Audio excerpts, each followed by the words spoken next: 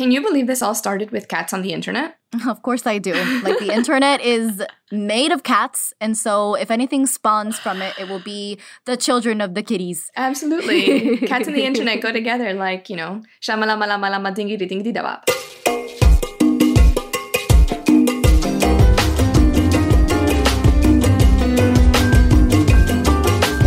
Hi, Carmen. Hi, Frida. What are we getting into today? Today we are going to sit down with one of Cuba's very first NFT artists, Gabriel Guerra Bianchini. But first, what is an NFT? An NFT is a non-fungible token. So for your education, fungible means that something is tradable for something else. So money, like the US dollar and even cryptocurrency, are fungible. $1 is always equal to another dollar.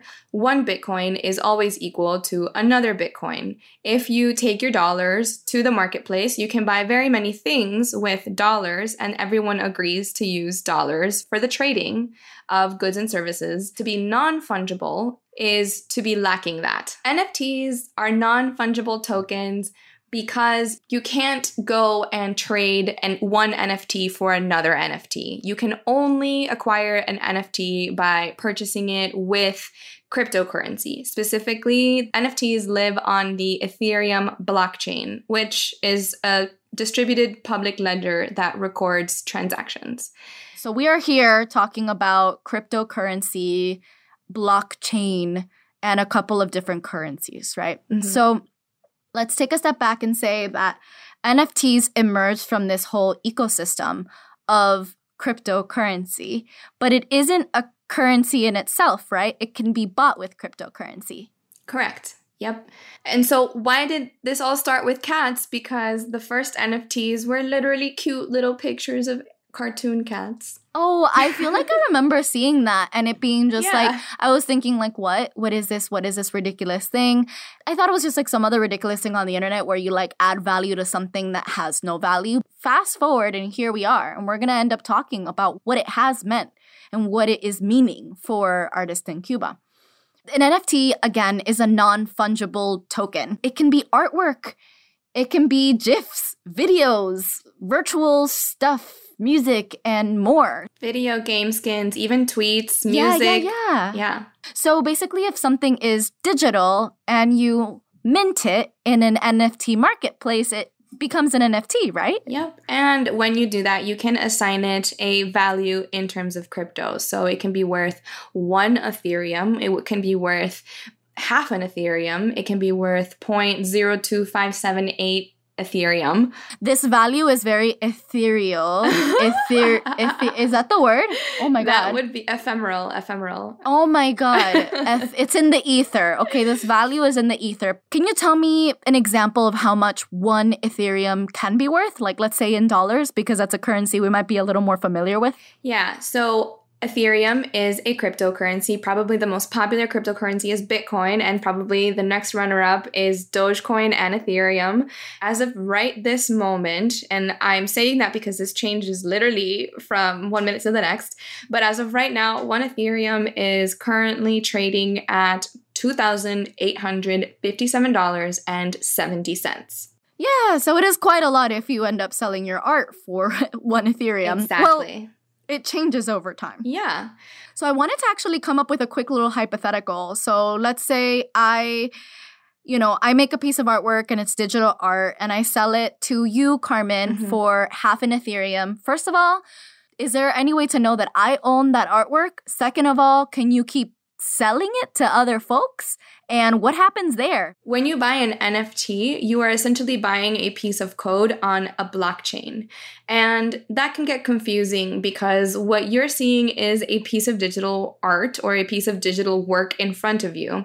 That thing has been assigned to that piece of code, and that is in and of itself, it's tokenization, it's validation, or it's verification. So you own properties to that piece of digital work, and you therefore own that token because you paid for it. And so you can turn around and sell it, but you can only sell it once because you only have one of it. So you only bought one, if that makes sense. And when you go off and you sell it, the artist can receive royalties, which is a very unique part of all of this, because traditionally, when an artist sells a physical piece of work, they don't usually get royalties. It's a one-time lump sum deal, and after that, if it keeps changing hands, they don't see any more money for it. So this is a really simplified explanation of NFTs, this entire metaverse and cryptocurrencies. And if you're interested in learning more, or if you think it's really cool, I highly encourage you to go do your own research and learn more about it. If you didn't know this about me, I work at the intersection of finance and media, and I also moonlight as an oil painter. So my little heart is absolutely thrilled right now to be able to chat with Gabriel Guerra Bianchini. He is coming to us straight from La Habana in Cuba. He's using like 11 VPNs because that's just how it is. So we're really happy. And Gabriel, how are you? Hello, hi, how you doing? Happy to connect with you from the island. We are so happy to connect with you too. We'd love to start by getting to know you a bit more. Tell us more about your history. I born in Cuba in 1984. Half of my family come from Italy and Switzerland, and the other half of my family come from La Santa Clara. From another provincia, de Cuba. So Carmen! Really? Well, that's where Carmen is from, yeah? So my father comes from there, and my grandmother, all my father's family. At the moment I got 18 years, I decided to leave the country to go to Spain. I understood that I had a passport, that it was something that a lot of people was looking for, the opportunity to fly. I was living my dreams, because I love adventure, and it was incredible. It gave me confidence to understand that I can begin from zero at any place, at any moment. And it's funny because it's there where I bought my first camera, and I discovered that I was good in something. At that moment, I met a place called Asociación Cultural Yemayá. I started to go there because Cuban culture was the mainstream of this place. All musicians, any kind of musician from Cuba, when they go to play in Europe, all of them, they went to this place, to Asociación Cultural Yemayá, and always just to have fun and play. And, they had a little place for concert, really small, but the energy was so Cuban.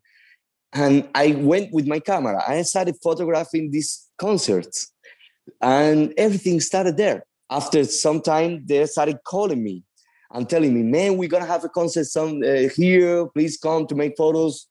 So for the first time, my photography was opening me the doors to know these amazing artists and to share with them and photograph them. And I find out that photography was something else for me too. It's like one day I look at myself and I said, man, when I started photography, I didn't start photography to do this 24/7. I want to do something else. I was drawing in a little book that I have ideas of photos that I wanted to create. But all the ingredients of these draws were in Cuba. That day, I find out that I wanted to come back to Cuba to make these draws real photography.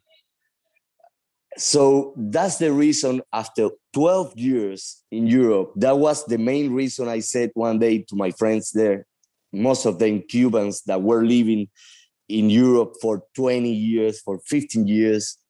When I told them, okay, I'm coming back to Cuba, none of them understood anything. They prepared a meeting for me.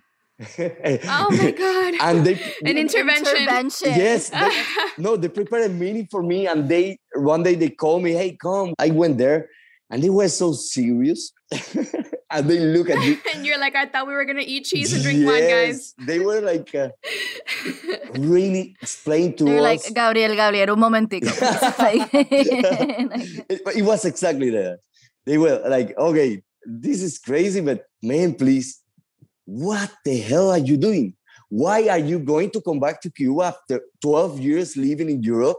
And I didn't have the words to explain it. It's difficult to explain that to Cubans that quit Cuba that have their family and their life for 20, 15 years in another country, and they never gonna think about coming back to live in Cuba again. Mm-hmm. Why is that? Why doesn't anybody want to come back to Cuba? We have to understand that this government is a difficult government, really difficult to understand. I don't even understand. And also, there are many people that had really horrible stories. You know, like so many artists that couldn't express themselves in Cuba because their art from one day to another was received like something bad from the government. So this artist was never allowed to do nothing else. Like completely, they took him out from the cultural life, or just because being gay, or just because think different politically. All those things are horrible. Mm-hmm. I would never agree with that. I know the story of Cuba. I understand that my government did so bad to so many people. I quit my country because of adventure, because I wanted to leave, because I wanted to be alone and know what other countries. So I didn't quit for political reason. That is really important for taking a decision like that, you know, like coming back. Even though I lived the periodo especial, and I remember that so well. But again, I was a child. I was living in a building that had 25 floors, and I was living in the 18th floor during a periodo especial.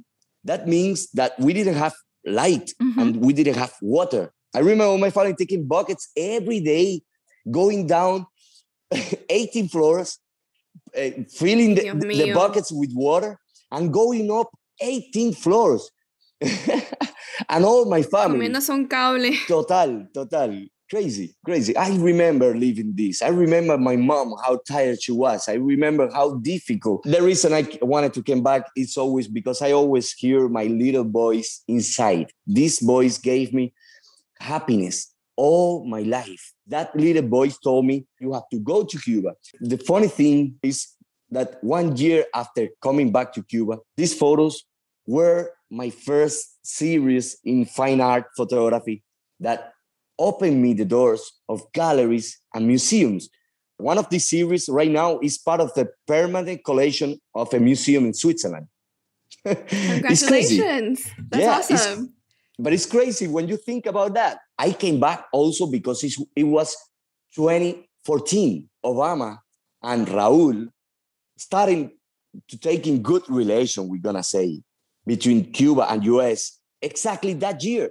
So things seem to be kind of changing in that direction. Exactly. Well, it sounds like you became a photographer in Spain, but you became an artist in Cuba. Tell us a little bit about how you became involved with the whole NFT thing. What does it mean for you? We heard about the stories about the sale of people. You know, these artists that worked for 13 years and sold an NFT on Christie's for $69 million. That was in all the press worldwide. For those of you who don't know who Beeple is, he is an American digital artist, and he's incredibly prolific. And he made history recently when he sold a piece as an NFT for $69.3 million. He is on Instagram as @Beeple_crap. Beeple crap. Beeple crap. Yep. Anyway, back to the story. I remember at that moment I was using a lot Clubhouse. Clubhouse has been a liberation because in Cuba everything is closed, and in Clubhouse I'm meeting a lot of people, making a lot of networking, meeting a lot of artists. So this is great. I love Clubhouse. So when I started listening in these clubs how to do it, I understood that it was not that difficult, that these steps I can do it from Cuba. What are the steps? The first step is like having an e-wallet. The second thing is opening an account in any platform to sell NFT, any marketplace. Like OpenSea, you have to buy a little bit of Ethereum, like at least $150 or $200 in Ethereum. So you can pay the gas, that is the tax you have to pay to mint, to public a work, so you can sell it. So basically, you need to set up a crypto wallet. Yeah. And you need to also have an account on a platform that will sell your NFT. Marketplace, Then yeah. with Marketplace. Then you take your money, your regular money, maybe in this case we're talking about US dollars, and then with that you go to your e-wallet and you buy the cryptocurrency, which in this case is Ethereum. Exactly. Then you take that Ethereum, go to the NFT marketplace, and you pay the fee to be able to put up art so that then you can sell it for more Ethereum. Exactly. I remember you can do this, but there was a catch, right? It wasn't that easy for you. So we'd love to hear about that. You know, it's funny.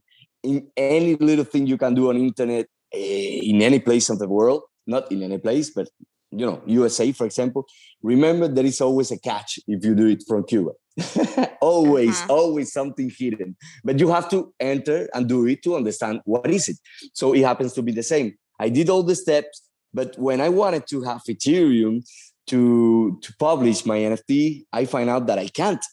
The first reason is you need a Visa card or anyone card to buy Ethereum. And the only person I called at that moment was my brother that lives in Norway right now. So I called him and I told him, man, I need you to buy Ethereum for me, please. Oh my God. Yeah. And he's like, are you crazy? What is that? He was like, what? Yeah, it's funny, but right now he's investing on cryptocurrencies. Oh, of course. Yeah. This is the way. This is the future. Yeah, I opened the doors for many people in my family and friends. So he tried to, but he moved. He's a U.S. citizen, but he moved to Norway. And because of this move, when he went to Coinbase to buy Ethereum, he got problems too. I was like, oh man, I need this now. So I was in a club. But this is funny. I was in a clubhouse in a room talking about the experience I having from Cuba. Not even say I need Ethereum. I didn't say that because I'm a really proud person. I started talking about sharing my experience from Cuba. Okay, we need to use VPN for some marketplace. Some marketplace doesn't work in Cuba. And yeah, right now I'm not meeting yet because I'm waiting for Ethereum. And there was a guy that was listening to me. This guy is 23 years old and he lives in New York. So this guy called me. He told me, hey man, I'm going to call you on Instagram. So he called me on Instagram. We met for the first time. So this guy was like, we started meeting each other, just talking about our life. And he said at one moment to another, he said, okay, I'm going to pay you your gas. And I was like, what? Yeah, I'm going to pay you your gas. Wow. I want you to mint your work right now. And I say, man, first I started saying no. Then he just was like, hey, I'm not going to discuss this. Please go, open your account, blah, blah, blah, and go. We're going to meet right now. And I was like, okay, we do it. And I'm going to give you the money back. Okay, don't worry about that. Don't worry about that. He was like, don't worry about it. So he sent me the Ethereum from his wallet to my wallet. And I could meet my first work, which was Hotel Havana. And when I told him, man, at the moment I have sell, I insisted, I'm going to send you the money back. And he said something really beautiful. I will never forget this guy. In fact, we are good friends right now. And he will come to Cuba and he will stay in my house. He told me, okay, what I want you to do is to keep the chain of favors. I did this for you and I'm happy to do this for you. At that moment, I understood that community and help in this NFT world is so important. So NFTs has not only came to change the life for so many artists in the world, but it's also came to create a new floor where we can start a new different way of creating art. That is like having a great community, helping each other, eliminate gatekeepers. Could you tell us a little bit of what it's normally like in Cuba to be an artist, make art, and then perhaps sell it? I'm an independent artist, so my experience maybe is not the same as an artist that went to the school, to the ISA, Instituto Superior del Arte, or la ENA, la Escuela Nacional de Arte.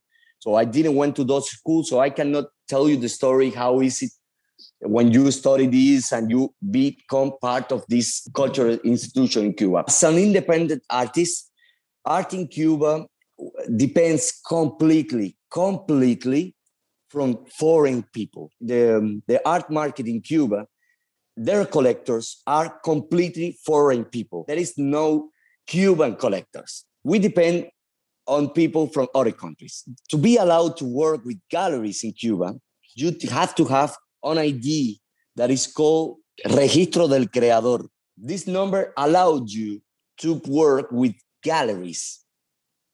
And most of the galleries in Cuba are government galleries. They are part of a government institution. They are not private. The galleries from the government are not allowed to sell art. I don't know how to explain this because even me, I don't understand it at all. These galleries are not allowed to sell to a collector directly. So these collectors, what they do is getting in touch with the artist and the gallery. Someone in the gallery takes some money in the middle of all that. I feel like this is all black market. So basically what NFTs have done is offer an opportunity for artists to directly sell to the outside world and actually find an arena to be able to transact that doesn't involve the government and that doesn't involve galleries. Not only that, it also allows artists that are not part of a cultural institution from the government to be allowed to sell. There are many artists that have a very, arte contestatario, art that is not approved by the government is not allowed to be presented at any exhibition at all. So these artists, now they have an open door, an open window to connect to the world without these filters in the middle. Another problem here is COVID. So COVID made it that there was no more tourism in Cuba for a while. So basically the system of trying to sell art via the legal ways or the proper ways in Cuba basically shut down. As you said, we've been a year and 3 months already or 4 months already without non-tourists, any tourists. We don't have collectors. All the cultural institutions are closed. We are not selling at all. NFTs are opening for the first time, are pushing the artists in Cuba to pay attention to internet. A lot of great artists in Cuba doesn't have social medias. They doesn't even have a profile there. Internet in Cuba is something like really young. We have internet for 5 years now. We had internet in some parks and squares. We have to go there with our phones or computers and connect in these parks, like public places where everyone can see you and everyone can listen to your conversation on internet. From a year and a half or 2 years, I think so, we have internet in our phones. So that means we are allowed to be connected more privately.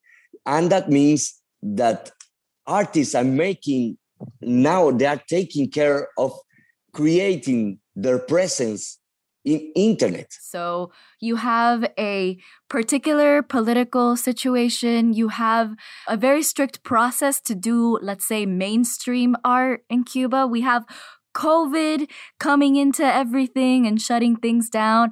And we also have a very recent developments in access to internet. And then add to that a way to transact maybe with NFTs or with being present on social media, changing so much.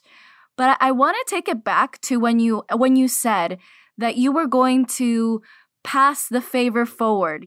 Oh, yes. When I entered to the NFT, when I published, I started to sharing all this in my social medias, like Facebook, for example, where I have like a lot of artist friends and I have a lot of cultural institution following me too. I started sharing every step I was doing. Okay, I could mint thanks to this guy. Okay, I did this in this platform. Okay, I got the Ethereum from here. Every day, like I can tell you more than 7, 8, 10 people calling me, asking me for information. How you doing that?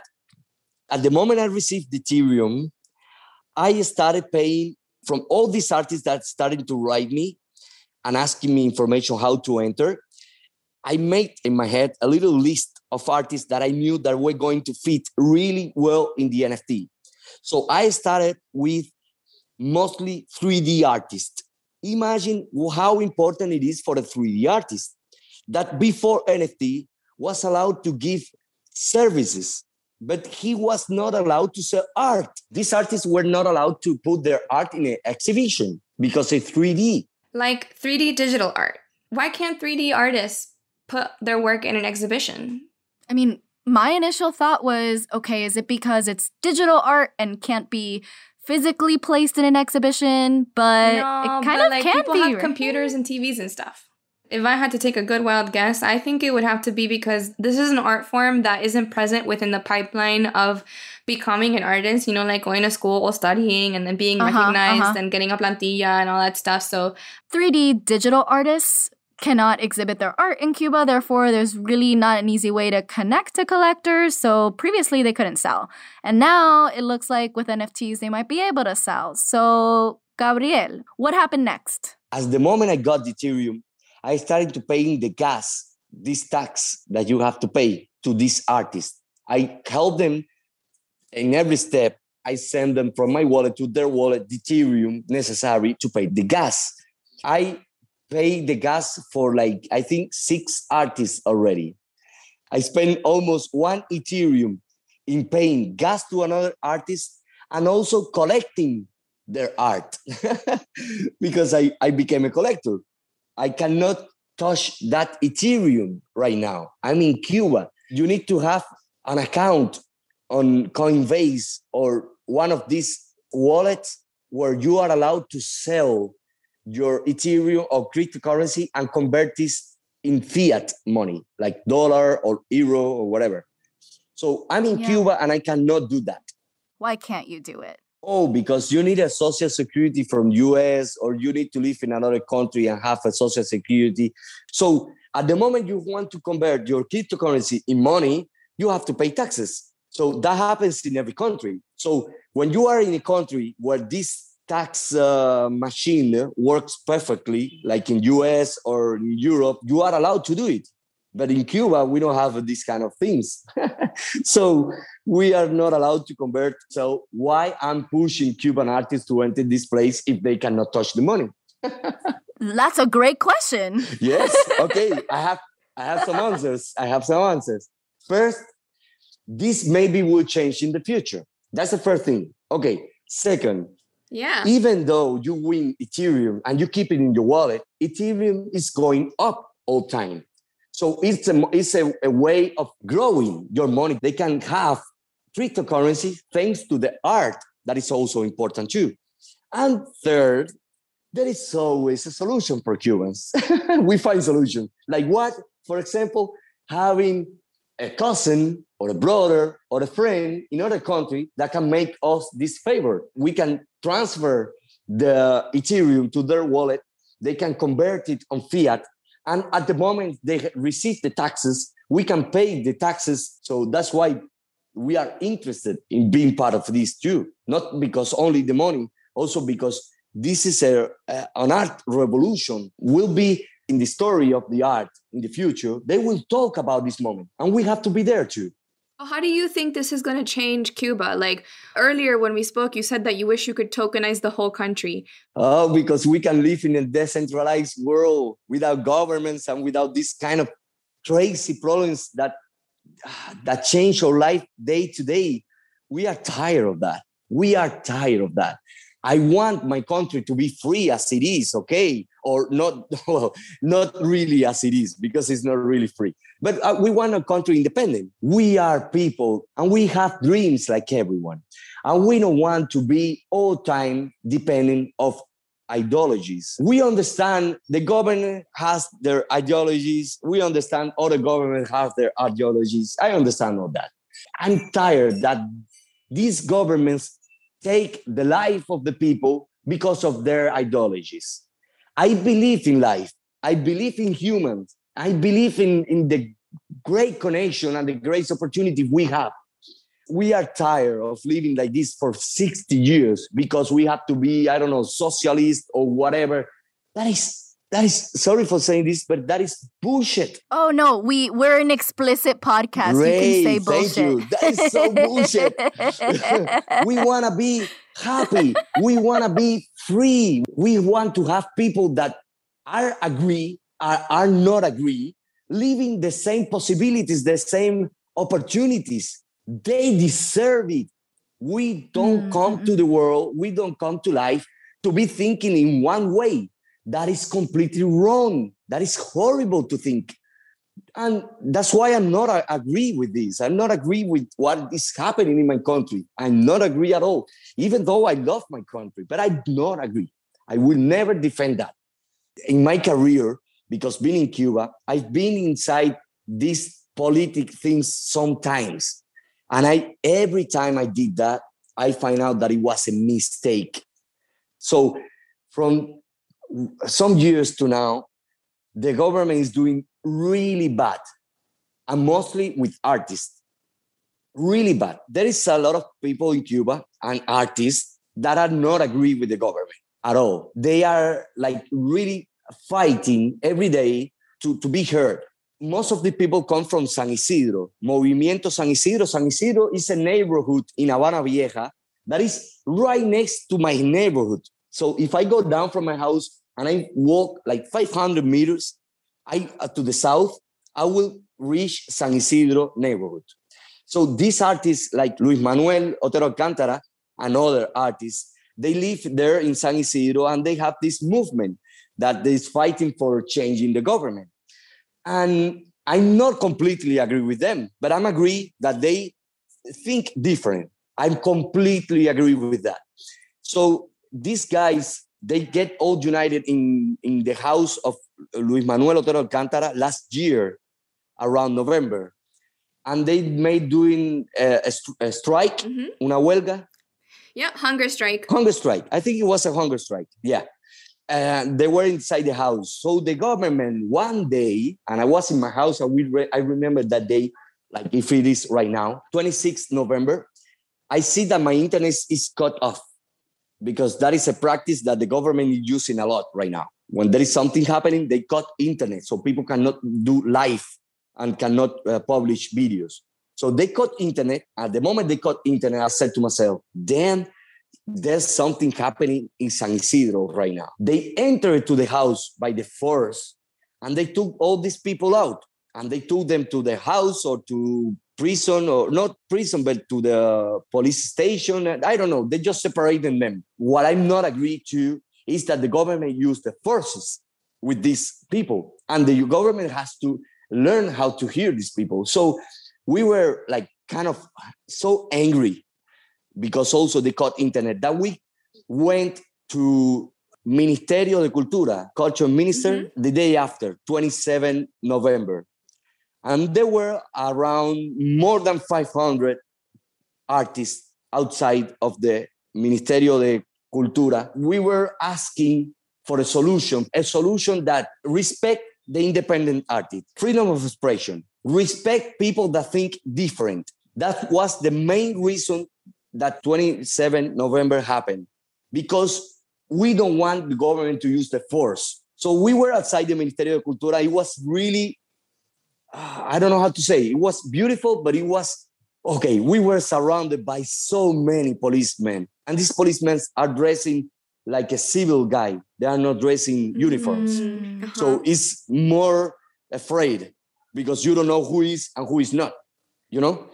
And we were all sitting there, people playing music, people asking for a meeting. So a lot of artists were there asking also for the ministro to be there and receive them. But the ministro wasn't there, and they never received people at the moment. Some moment in the night, they opened the door and they enter like 20-something people inside. These people were selected, some of them from San Isidro, some of them from like Tania Bruguera. They did a meeting, and at the end of the meeting, it was like 1 a.m. or 2 a.m., I don't remember. They promised that we can go back to our house without any problem. They said that they will keep this meeting coming. I wasn't in the first meeting. I was outside with the artists. We were feeling like there is something really important happening because it's the first time in the history that something this huge happened. So we were thinking that something was really going to change.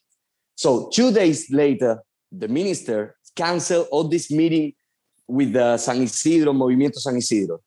And people from Movimiento San Isidro say that the government canceled the meeting, and the government said that they canceled the meeting. 4 days or 5 days later, I received a call from the la directora del Centro Nacional de Artes Plásticas, la CENAP. So the director of the National Center of Plastic Arts. Yeah, she called me to meet. I was thinking the worst. I was thinking they were going to, like pull me out from, I don't know, from whatever, from the Registro del Creador, which I got from 1 year ago. She asked me to be present in a meeting with the government, with the minister, that there were going to be some artists there and they were going to finally do the meeting. And I was like, oh, wow.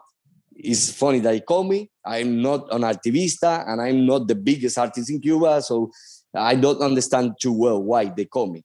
But I was happy with the proposition at that moment because I asked her, in this meeting, are we going to be allowed to say anything we want? And she said, yes, definitely. And I was like, okay, if I have the opportunity to be in front of the minister and tell him everything is they're doing wrong, I would do it. Definitely, I would take it. So that's what I did. When I get to the meeting, I see that most of the artists that were not from Movimiento San Isidro. There were a lot of cameras from the government. We were not allowed to film, or they took out our telephones. So that was already something a little bit strange, right? So the meetings was 7 hours.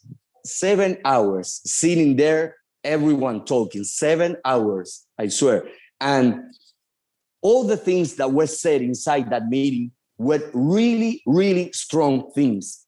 Like, can you picture, this is like a little theater inside the Ministerio, where in the table you see el Ministro de Cultura, you see the Vice Minister, and you see Abel Prieto, that I don't have idea what position he have in the government. Abel Prieto is an advisor to Raúl Castro. There were these 3 or 4 people sitting there from the government, and in the theater, in the seats, there were like 20 something or 30 artists or 40 artists. I don't remember the number. And for 7 hours, all these artists, they have a turn to speak. And each artist talked to these ministers. Like, for example, we are tired of this situation. We are tired of not understanding people that think different. When an artist think different, you talk bad about him on the TV. We are tired that you put police people outside their houses to don't let them go out. We are tired of using force. We are tired that you cut internet every time you do something like illegal, because it's illegal. So all these things were said and they listened. That's true. But when I went out from there, I found out that that was not the dialogue because they didn't answer at all. When we go out, I find out that they were selling this meeting on the press, on the national press.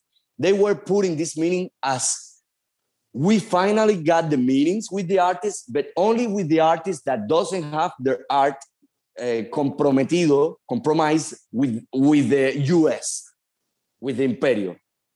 When I go out from there and I found out that, you can imagine how many messages I have in my phone, and not beautiful messages from people in Facebook, that follow my work and everything, that were like, what the fuck are you doing there? Why you went there and everything. For me, I was like, then I had the opportunity to say all this to the government. And I say it because I remember the first thing I said to the minister when I took the mic, that I was like really, really nervous.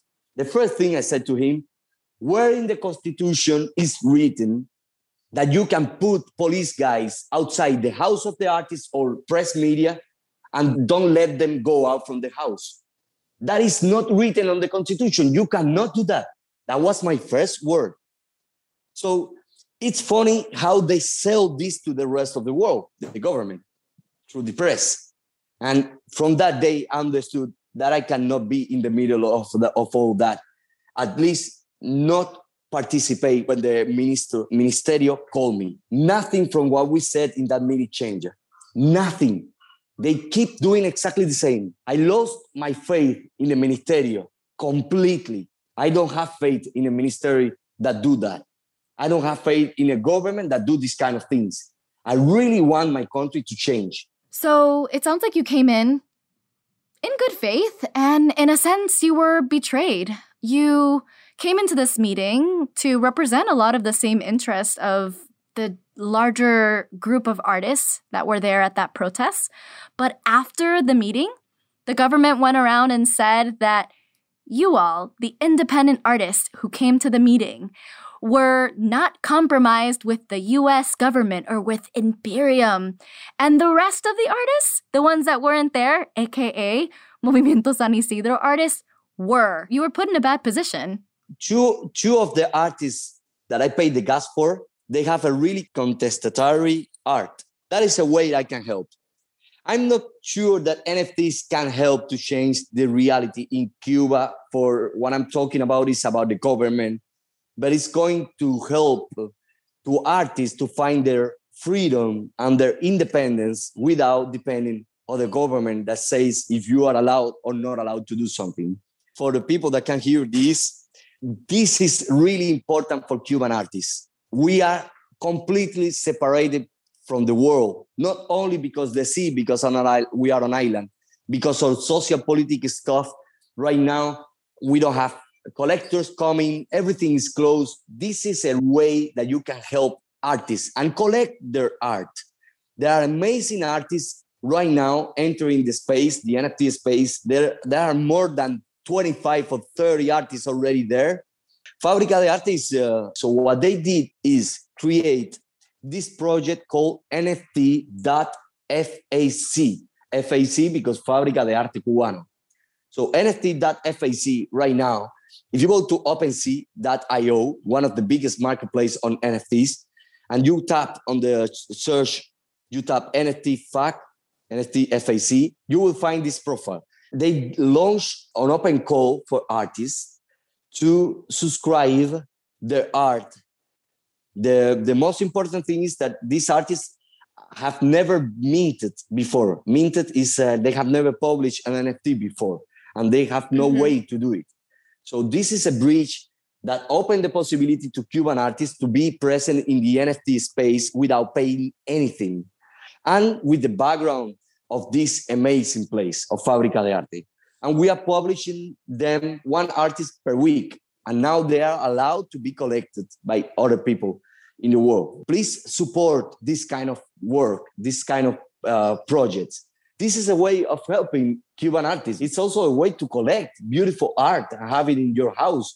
Even if it's digital art, some of them you can print it and you can have it in your house. These kind of markets are also closed markets. You know, they move inside a real small group that have all the power. And yeah, I'm telling you this because I'm living it. Yeah, of course. Yeah, I'm doing my best. I'm doing You're doing amazing. Thank you. We usually wrap up the podcast with un cubanismo, which is un dicho cubano. In Cuba, we said, el que no tiene de Congo, tiene de Carabalí. This is beautiful. It's because our roots come from Africa. And I'm mixed with the Aborígenes Cubano and the Spanish.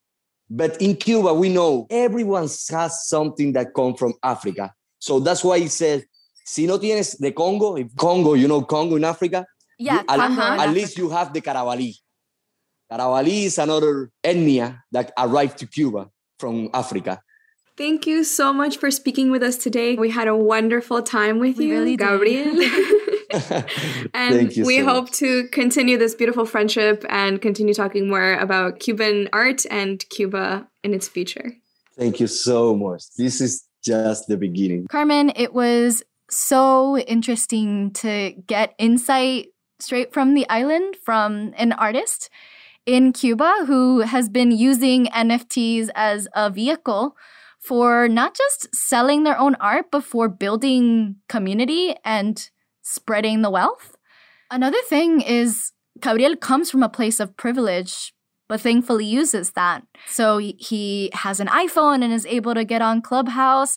He has more than enough resources and is able to pass the Ethereum forward. It's not necessarily easy for a Cuban, as you can tell, to get into this space, but let's see what continues to come of it. Well, what continues to come of it is that Take It Easy is making an NFT. Yes, you heard that right.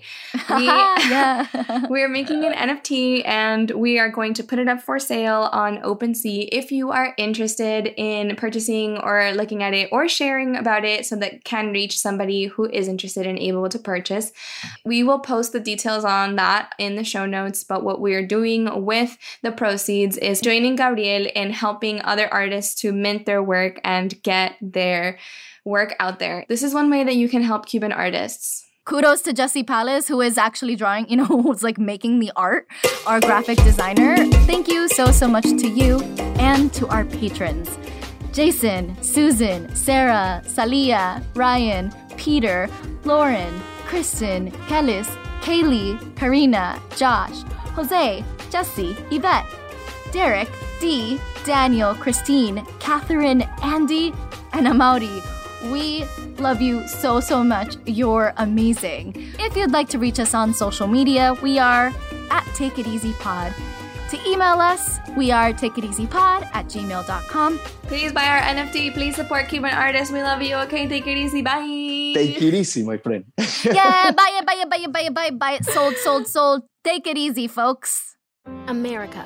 We are endowed by our Creator with certain unalienable rights: life, liberty, and the pursuit of happiness.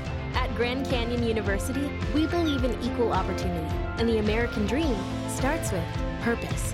To serve others in ways that promote human flourishing and create a ripple effect of transformation for generations to come. Find your purpose at Grand Canyon University. Private, Christian, affordable. Visit gcu.edu.